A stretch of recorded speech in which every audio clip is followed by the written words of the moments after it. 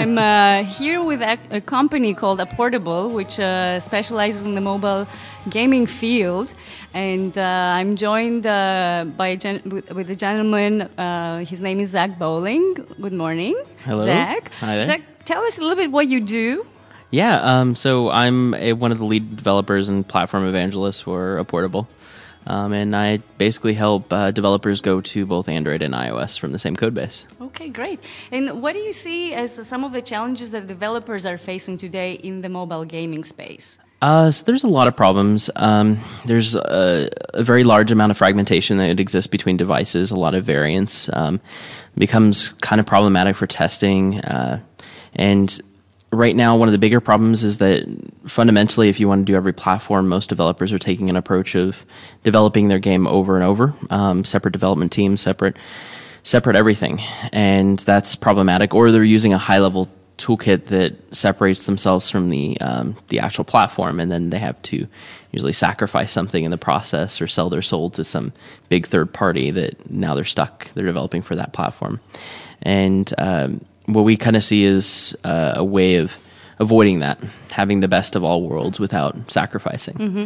So can you speak a little bit in more detail how Apportable is solving possibly this problem for developers? Yeah, so basically we let you have your same exact source code that you write for iOS, your Objective-C source code, or C++, and we make that work natively for and Android. Mm-hmm. So over the last 3 years, we've taken everything that exists for our iOS. That includes the Objective-C runtime, the same Clang compiler. And these are all very technical things, but the same things that you would have in the iOS world, and make those work natively for Android.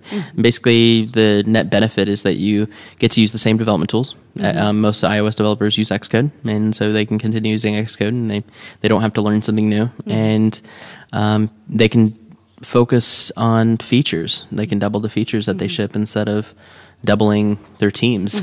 So in summary, it is accelerating a lot the development process of mobile games from one mobile platform to another. Dramatically. And not only accelerating the amount of time that it takes to actually develop, but the games run faster. They are able to handle all the variations of Android a little bit better. We have this closet at the office that we have about 250,000 worth of devices actually in this closet. They all have individual charging spots, but we do rigorous testing to make sure our platform doesn't have any issues where you're going to have to deal with individual device issues.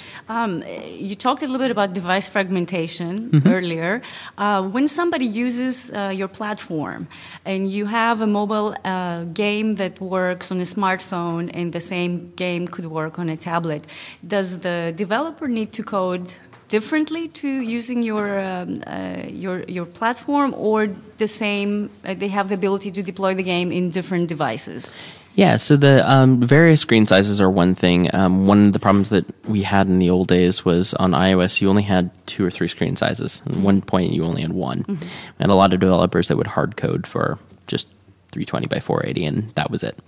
Thankfully, in the iOS world, there's now multiple screen sizes. You've got Retina, and you've got iPhone 5 with a slightly taller screen. You've got the new iPads.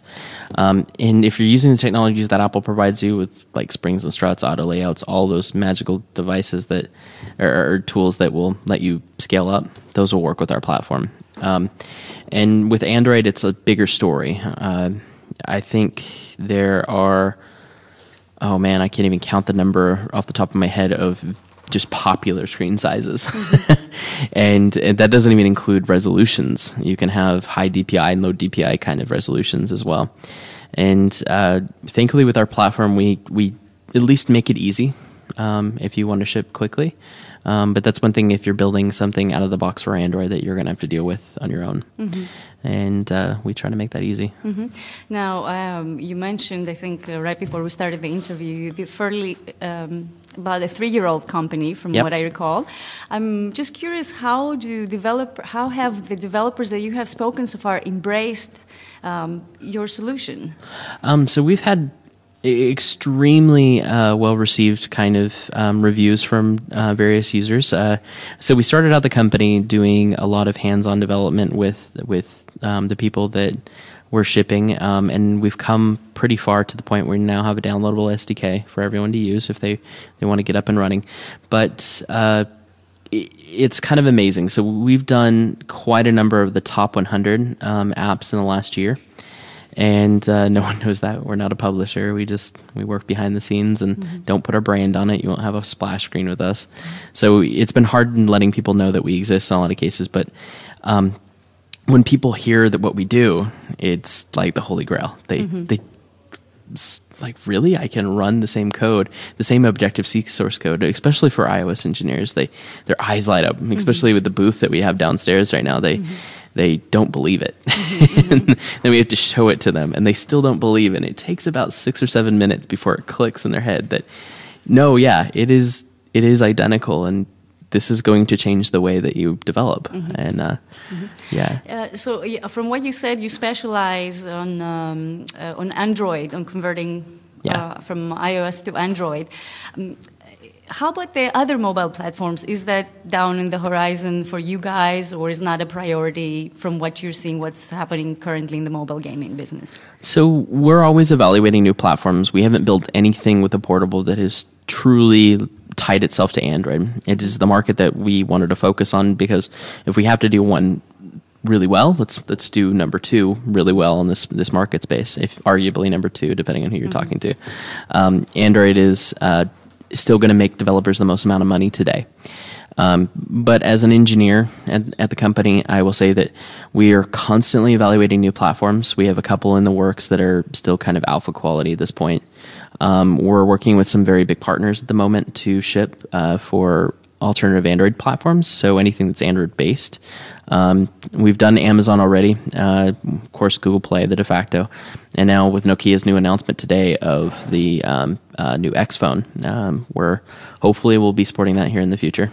And then other various targets, BlackBerry, Tizen, other things, depending on their market share, we'll kind of evaluate them. Great.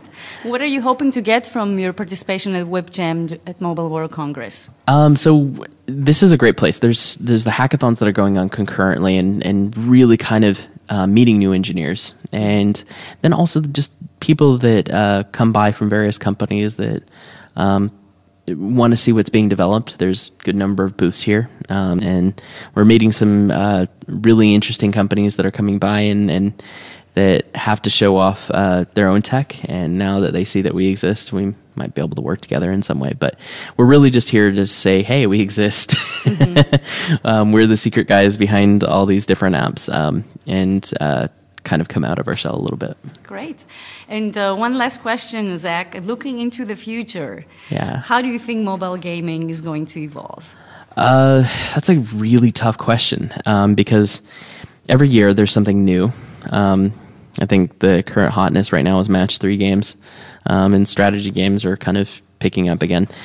It really depends. So there's a lot of phones that are now getting joystick support and kind of moving towards console-like features. You've got things like the NVIDIA Shield at the moment that is something interesting. You have Samsung with their similar gamepad technology and stuff. I think we'll see some new genres kind of come into play on Android, because now it won't be all about touch interface. And I think that's going to drive some new stuff. The monetization loops and looking for people that are building the free-to-play kind of experiences right now. I think people are going to learn how to optimize those, but I think there's still, because the user acquisition costs are increasing for those kind of games, there'll be some new kind of innovation that sets games apart rather than the traditional loop that we have today. Excellent. Well, we'll find out. Yeah, totally. Thank you very much, folks. That was Zach Bowling with Apportable. Yep. If you're at WebJam, please stop by their booth. And if you are listening from outside of Barcelona or from the US or from anywhere else in the world, you can find out more information about Apportable by going to their website at apportable.com. Thank you. Yeah, thank you for having me.